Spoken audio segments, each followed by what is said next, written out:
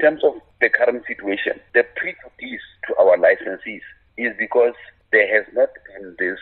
late application window. But when it comes to your regular timelines for applications, those closed on the 28th of February, and which was before the coronavirus outbreak interrupted us. Now, fortunately for the latecomers then,